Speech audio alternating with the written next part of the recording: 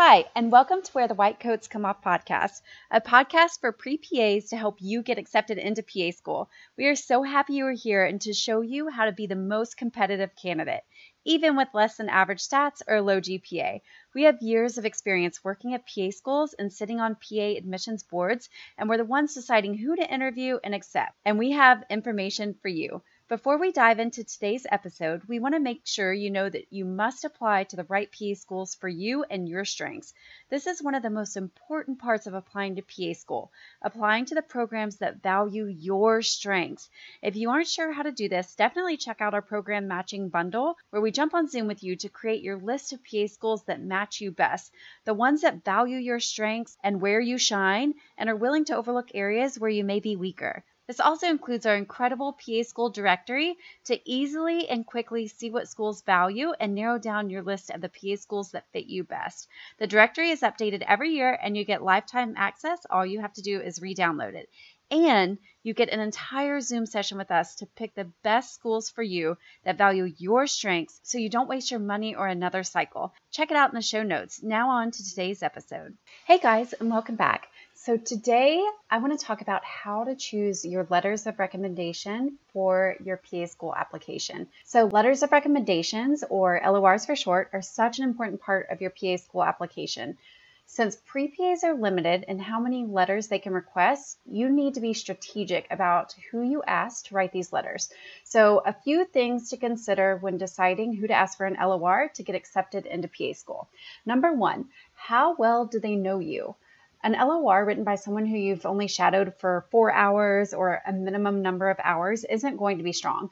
Someone who has known you for a few months at the very least can attest to your character, passion, your dedication, and so on, and they will be able to write you a fantastic recommendation. And it will be so much stronger if you ask someone who knows you well.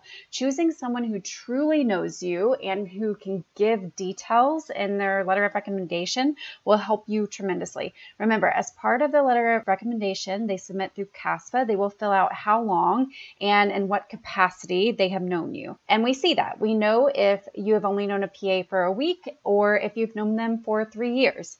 This information is seen by the admissions committee for every letter submitted.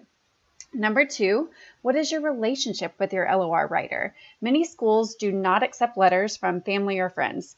PA programs want letters from those who have known you in a professional, work, a clinic, or academic type setting. It's often seen as a conflict of interest if you choose relatives or close friends, your pediatrician, your coach. So make sure you choose those who don't have a close personal relationship with you. Next, will they recommend you? And this is such an important point. Beth and I talk all the time about how to ask a potential LOR writer if they can write you a strong letter and if they will recommend you for PA school. Once in a while, a pre-PA student chooses to ask the wrong person for an LOR, and schools receive a letter that does not recommend a student. It's going to be so hard to overcome this weak area and to get accepted if you have an LOR that is negative or if the writer specifically does not recommend you. Remember, this is a professional graduate application, and the people that you ask to write your letters of recommendation are professionals. So if they do not recommend you, that weighs heavily against you. So to avoid this, make sure you're asking the right people who you know will write a strong letter of recommendation. It's heartbreaking to ruin your chances of getting accepted because you asked the wrong person. Again, to avoid this, specifically ask potential LOR writer, hey, can you write me a strong letter of recommendation for PA school? If they give you excuses or hem-haw around or say they're too busy, say thank you so much and move on to somebody else. Because again, you don't want somebody who's not going to recommend you for PA school or who doesn't take the time to write you a strong letter. Last, what do you want to highlight about yourself? Maybe you want to stress your academic prowess, or perhaps you're proud of your patient care skills. Decide what attributes you want to highlight about yourself and then decide who in your life can best attest to these things. For example, if you want to highlight your academic skills, your critical thinking, your thinking outside the box, how you work well with your peers, then a professor or an academic advisor who has seen you in that setting, who has seen you demonstrate those skills, would be a really strong person to ask because they can write you a letter that attests that you have those qualities. Having each writer attest to a different aspect of your character can make you seem well-rounded and ready for PA school.